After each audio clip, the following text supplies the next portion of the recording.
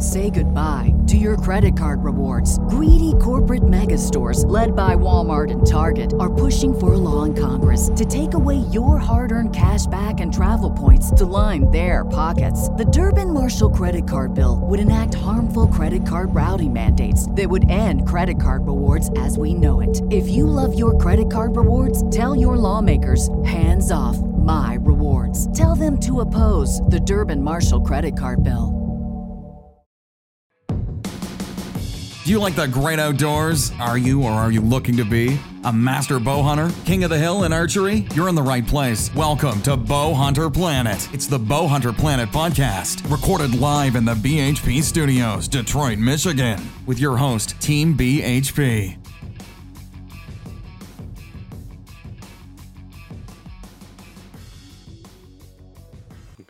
Hello, everyone, and welcome to this edition of the Bow Hunter Planet podcast. I have myself, James Nopum, with Kevin Conlon, Bob McGee, and Chris McGee.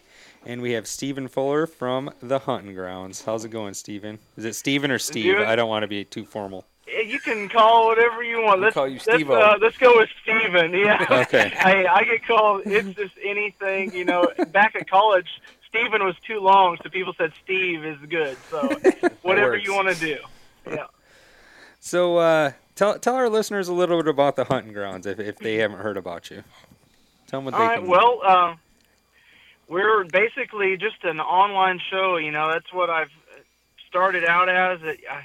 I just claimed it to be a semi-live online hunting show, and we wanted to take the online kind of sector by storm, and so we produce weekly content. It's anything and everything kind of to do with our outdoor lifestyle. So being semi-live, as we're kind of in the off-season like we are right now, we're now starting to do prescribed burns and timber stand improvement and working on frost feeding, and we'll get into food plots, and then we do semi-live turkey hunts, and then we do summer management, and then we get into the semi-live deer hunts, and it's nonstop. So whatever we're doing here on the Hunting Grounds is stuff that hopefully can be applicable to our viewers out there. You know, they can go, man, that's no more than a week old. I can do exactly what they are doing on their hunting grounds on my own hunting grounds. So that's basically what we do. We're on Facebook and YouTube, and Instagram's our main thing, and then, of course, our website as well.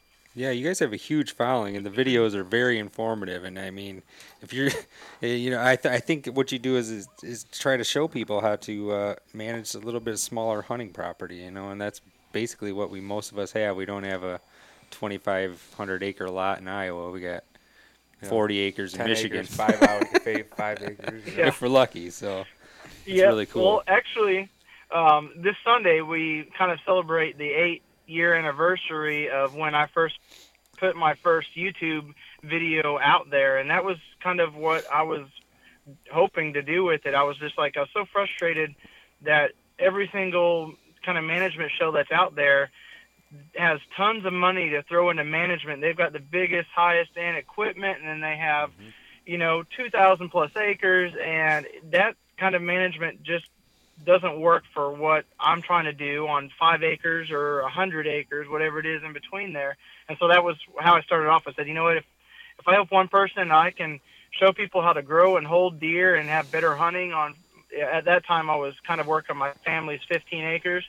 Then I'm going to do it. And so there's just a lot of different management styles and techniques that you kind of have to use to hold deer on smaller property and kind of keep it unpressured and everything else. Oh, definitely. That's a lot of good information. Yeah, and we're scrolling through your website as we're going here, and is that your truck?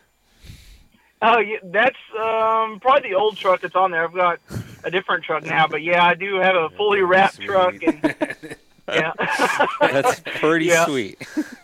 Not gonna lie. we got to do that here. It's not just a show truck. It's used for off road. It's scratched and dinged and muddy 99% of the time, but. Nice. That is very cool. So I'm here with a bunch of other guys. You guys got any questions? They're just sitting there. Are you guys getting ready for turkey hunting? I just said that because they were giving me crap because they said I didn't talk enough. Yeah. I put them on the spot. Are you getting ready for turkey?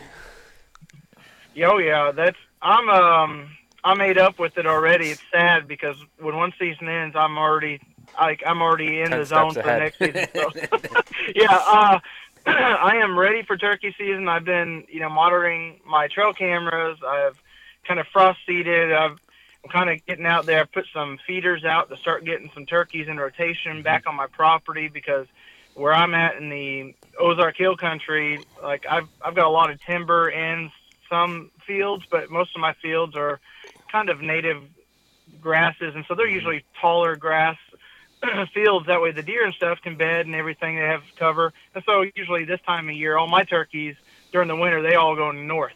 And they're up in the flat cattle fields and the areas where they feel a lot more protected. They can see a lot further.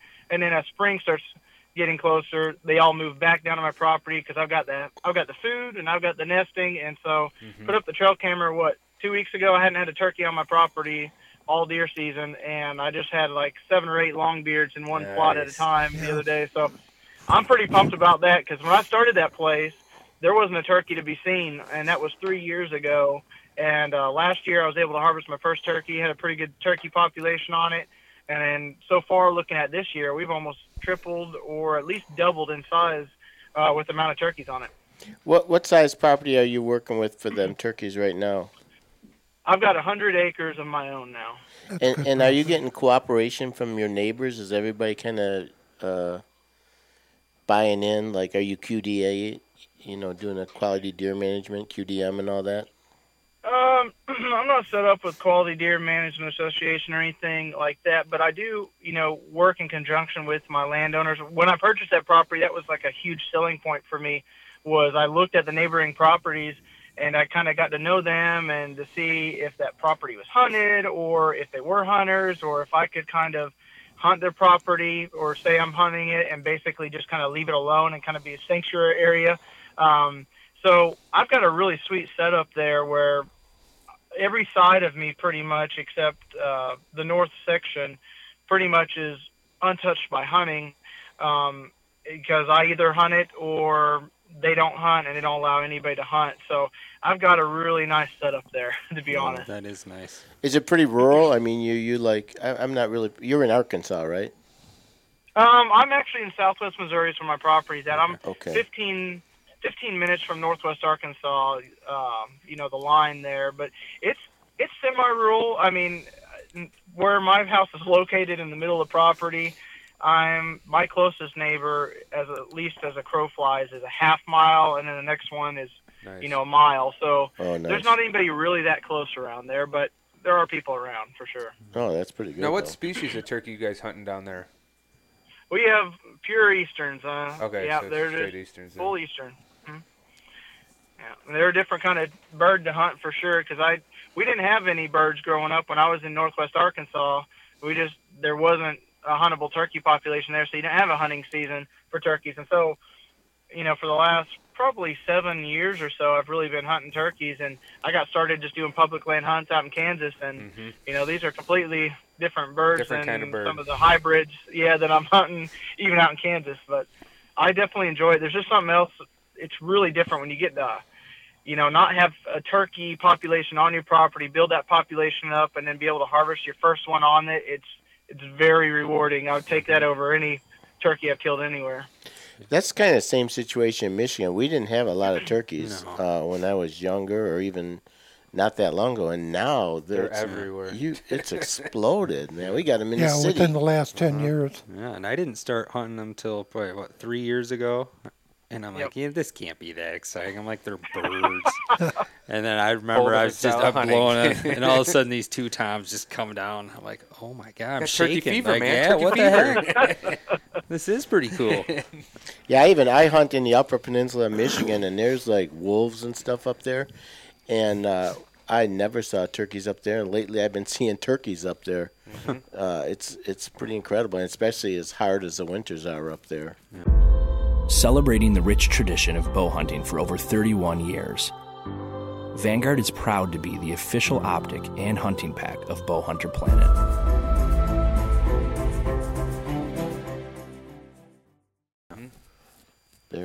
There's more turkey than deer now, unfortunately. So how is your deer population down there? We have a pretty good deer population, to be honest. It's definitely grown. I'll just, referencing, to my property, it's grown a ton in 3 years. Because when I got that place, I went and threw my spy points up like all over the thing, and I was like, all right, we'll see. This is a rural area. I just bought this place. There's going to be some moss-back monster bucks out here, and I think I caught some forked horns and spikes and like a couple of does on it, and that was it. And I was like, you've got to be kidding me. But now, I've probably almost tripled the amount of deer that are using my property. As far as the general area, we've got a lot of deer. We're in the Ozark Hill Country, so they don't get super big because we don't have all the agricultural fields around. But they definitely do get pretty big in some areas. I mean, there's always some 200 inchers around because there's big blocks of huge timber that they can get up in there and they can grow old and reach their potential. But for the most part, it's a lot of smaller land too. Around here, that's one thing people don't understand is if somebody has around me, if somebody has 100 acres, that's a lot of land. Yeah. For the most part, growing up, it was like, even 15 acres was a lot of land to me back then. And so you have a 15-acre lot, and you have, 10 other 15-acre lots that actually touch yours, and everybody hunts. The deer don't get a chance to get real big. Right. You said you're in the southeast section of Missouri? Southwest. Southwest. Yep, southwest corner. So, just what would you like if somebody has a small piece of property? I know you can't get into everything, but what would be some of the main points you would say that people need to start doing to get deer to start coming to their property and holding them on that property? What would be your main suggestions? Your go-tos. Well, I get that question asked a lot, and it's always really hard to answer that because people look to me for hey, here's my property, give me answers. And I was like, man, it's so hard if you can't get boots on the ground. Right. See what the timber's like, see what the grasses and stuff are like. Yeah, even aerial photos only do so much. But I always tell them right off the bat, I said, find out your limiting factor. Whether that's food, shelter, or water, figure out which one of those that you're lacking and improve on that. And then from there, just improve on it. I said, now, if you're always look too, if you really notice that your deer are favoring your neighbor's property, take a look at your neighbor's property and see what they have on their property that yours is lacking and try to mimic that or bring that onto your property. But that's what I always tell them. I'm big into food plots, but I'll tell you, I am so much more into probably just really improving your native habitat. A lot of people want to go, hey, if I go in there and I just plow in a food plot, I'm going to have draw on all the deer. Well, you're going to create a quick food source for them, but you're going to get so much long-term benefit out of going through and doing some timber stand. Oh, yeah. Hinge cutting, all that stuff. Yeah, that's what I really suggest. A lot of people just want to go in and plant a food plot, which is, it makes you feel good because you've planted something great and beautiful and it's green and you just know it's going to be great deer hunting. But that's not always the case. But that's what I would say is find your limiting factor out of those three: food, water, shelter, and then bring that limiting factor, where it's not limiting anymore. And I think you'll improve it greatly on that. Then you can kind of go in and kind of micromanage after that. So, do you do a lot of bow hunting? I do. I do everything. I don't classify myself as a bow hunter or a gun hunter. Whatever in season I can get out there and kind of level the playing field, I'm going to do it. I love archery hunting, though, I'll tell you that. I mean, I killed my biggest buck to date with my archery equipment this year. It was in January. I don't know if you guys saw that hunt. I'd encourage you guys to go watch it because it's all self-filmed, and it's probably the best self-filmed hunt that I've ever done. But I killed he was 148 and 6/8. He had broke off a little bit, but on the ground, in the ground blind with my archery equipment, I chased that dude for months, and finally, literally the last day that I had to hunt, I ended up putting him down on the ground and couldn't have been more excited. Wow. What kind of bow are you shooting nowadays?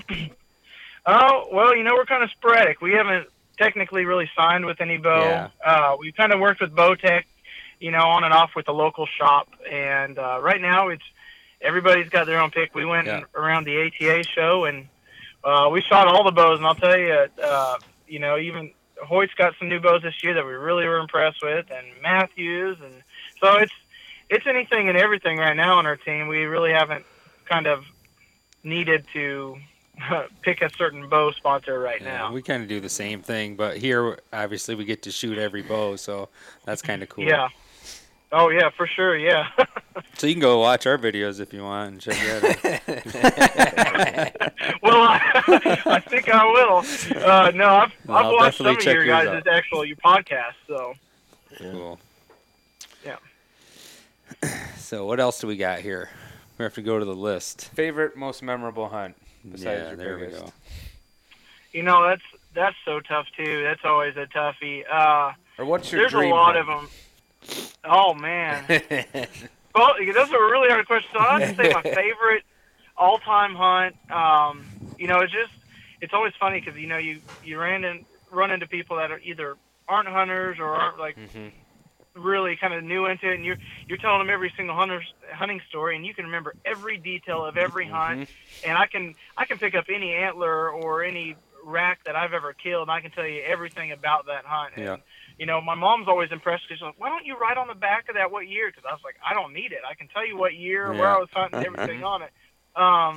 But probably my most favorite, if I just looked back on it, it would probably be a buck that I named Quasi Buck, and it was kind of the first time that I've killed some really good bucks in my life, and I've always done really good, like kind of increasing, because I always kind of challenge myself each year. I'm like, you know what, I want to go for a bigger buck each year. And there's a buck named the Quasi Buck. He had a big hump on his back, and that year was the year that I really kind of put a lot of time into passing up younger bucks, and I was younger at the time, and waiting for that big buck. And I had a trail camera photos of that buck throughout the whole summer, growing his antlers, you know, losing his velvet, and literally the day before archery season came in Arkansas, he vanished. And I had trail cameras all over that property. I monitored them, and I passed up, you know, a bunch of 130 plus, which, you know, as a younger guy, is crazy that I was passing up these bucks all the time, but I knew this buck was in there. And finally, after the whole season, we had, I think it was 3 days left of season. It was like a Christmas hunt. And I went out there with the gun, and, you know, at that point, I'm worn out. You know, I've second-guessed everything that I've ever done. And I was like, well, if I see a good buck today, I'm going to put him down and get off the four-wheeler. I take no more than a few steps. I look in a thicket that's about 80 yards from me, and I'm locked on eyes with this buck. And I'm like, man, he's a good buck. Throw up my gun. I can see one good side. It's 8. And I said, he's going down. And he stood up, and I dropped him in his tracks. And I actually... the one thing I always do is call my dad, and I called him up even as I was walking up to him, like, yeah, I shot a pretty good buck. And as I get up there, I'm like, oh my gosh, it's Quasi, it's the Quasi buck.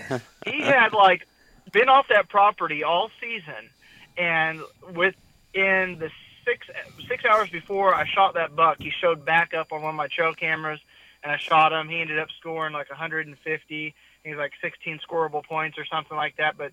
You know, it was like my biggest buck at the time, and that's probably the most memorable hunt. As far as like a dream hunt, I've got a lot of dream hunts. You know, probably the one that's right now on my mind is, you know, I want to chase an elk with my archery equipment. I want to get up there in some kind of mountains, or I don't even care if it's that mountainous. I don't care if it's more arid places, but I want to be up close and personal with those elk bugles. 7-yard shots. Oh yeah, one of those outdoor channel moments, you know, when they're right there bugling in their face and you can smell their breath. That's what I want. Grandpa. Stephen, have you done any mule deer hunting? I haven't. I'm actually going to probably be going on my first mule deer and antelope hunt this year. Very cool. What state? Yeah. Wyoming. Oh, nice. That's going to be awesome. Nice. That's some beautiful country out there. Yep. We're going to be doing some public land hunting. So, and the guy I'm going with, he's been going out there for years, and he's really successful. And, you know, they don't kill the biggest bucks ever, but I told him, I said, I don't care about that. I've never cared about score. I want to get a trophy would be me getting my first mule deer or first antelope. Exactly. That's a trophy in itself. So it ought to be pretty cool to I've never been out there to that state, and just looking at the photos that he sent me and stuff, I'm like, oh my gosh, I'm going to be just too busy looking at the scenery to even be looking for deer, I'm afraid. Mm-hmm. Oh, yeah. Well, Bob and I tried South Dakota a couple years ago, first time, and I recommend you do it now, like you are. Do it young. Because when you're 60 years old, When you're 60 when you're 60 years up old, and down the hills and you're the going up and gullies. down the hills, and you realize that you got to pack it out if you do kill it. You guys didn't realize that. Oh my gosh, what a disaster! Where's the guide? Like, where's the guide? Where's the truck? We were hunting Does somebody gut this thing? public land in South Dakota, but I will tell you this: they don't act like the whitetails either. Bob did stalk up on one, and we learned a lot about the we learned a mistakes lot. we make. But we found out that you know how like a whitetail will spot you and they'll bolt right away. Muleys don't do that. Mule deer are curious. They'll stand there and stare at Stare you. at you. So Bob's staring at it, and it's staring at him. I'm like, shoot. He stared a little too long. We watched these two guys every morning, and they would take off and literally walk until they disappeared. And that was watching them, glassing them and stuff. And that was probably 4 or 5 miles through the hills. And then one day we talked, and we come to find out that these two guys are like military special ops guys. Yeah. You don't want to go with them? Yeah. Definitely do some treadmill work before you go out to Wyoming. Yeah, I've actually, I've been doing that, been doing the running and everything, because I'm going to be prepared for whatever comes at my way. So. Good deal. Smart thinking. You're a lot smarter than we are. Well, I'm not saying that the treadmill might be put on the back burner before then, but, for now it's working out. So Stephen, tell our listeners where they can find out more about your shows and all the stuff that you're doing and get some good ideas on how to manage their land. Yeah, so Facebook is huge for us. You can just look us up. It's The Hunting Grounds. We come from originally Northwest Arkansas, so we don't say we're hunting. We're going hunting, so it's no G on the end of anything that we do except, at the beginning of grounds. But so you got The Hunting Grounds on Facebook. On Instagram, it's just capital THG TV. And then on YouTube, you can either type in The Hunting Grounds or Hunting Grounds. And we're throwing out videos at least every week. Like right now, I do a full edited video every week that's out at least every Thursday, usually about 7:30 p.m. on Facebook, and usually you can catch it in the mornings on YouTube. So they're getting fed content left and right every single week right now. That's good. So, Stephen, you've been kind of doing this like we have for a while. I got to ask you a question. You ever have them days where you just want to go out and hunt and leave that camera at home? No, that's a good question, because when I go to all these places that I go and hunt, there are a lot of viewers of the show or just supporters. And like, hey, man, I've got 200 acres. You want to come hunt? I'm like, heck yeah. Like, I don't care if it's cattle pasture. I'll go hunt with you. And so I'll go out there and hunt with them, and they're like, why don't you just put the camera down today and just go kill a deer? I can't. And I'm like, I can't. Like, you would think that's relaxing for you. I said, that would stress me out the entire time. B-roll. Yeah. That's the time when the 170 rolls through. The one time you put that camera down. Yep. Yeah. And if I killed a deer, oh my gosh, I'd be like, I should have got this on film. It's epic, And, Yeah. no, I just have to film everything because I get pure, real excitement out of just hunting. Don't get me wrong, I love that. Yeah.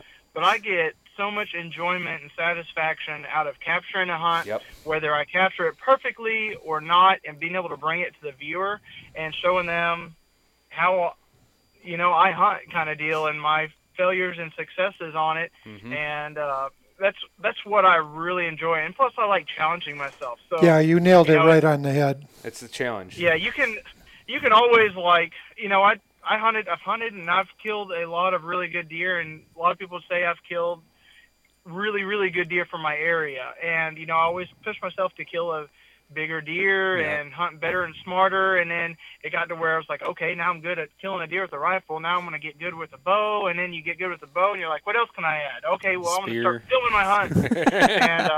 And so that's a whole nother challenge in itself that, I mean, I've been filming for so long that, I mean, before Camera Arms really came out, I was duct taping a tripod to my tree and putting my camera mount on it and trying to utilize that. So I've been filming for a long time, and it's not done very good for a long time, but I'm pretty good at it now. So that's cool.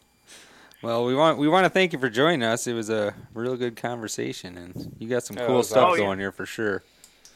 Oh, I appreciate it. Anything that, I just love talking hunting. I love that you guys are doing this. I love that you guys are kind of a voice and pulling in a lot of information for different viewers, and plus it helps, guys like myself that are also trying to build their name out there in the industry. So not like hunting in general, we all got to stick together right now, especially now. Yeah. Oh yeah. Yeah, we gotta get the youth out there hunting too. You know. Get it. Oh yeah, for sure. Yeah. So. Definitely. Well, we want to thank everybody for joining us on this episode of the Bowhunter Planet podcast, and we'll catch you next time. Thanks so much for listening to the Bowhunter Planet podcast, online at bowhunterplanet.com with your host, Team BHP. Check us out on Facebook at Bowhunter Planet. We'll catch you next time.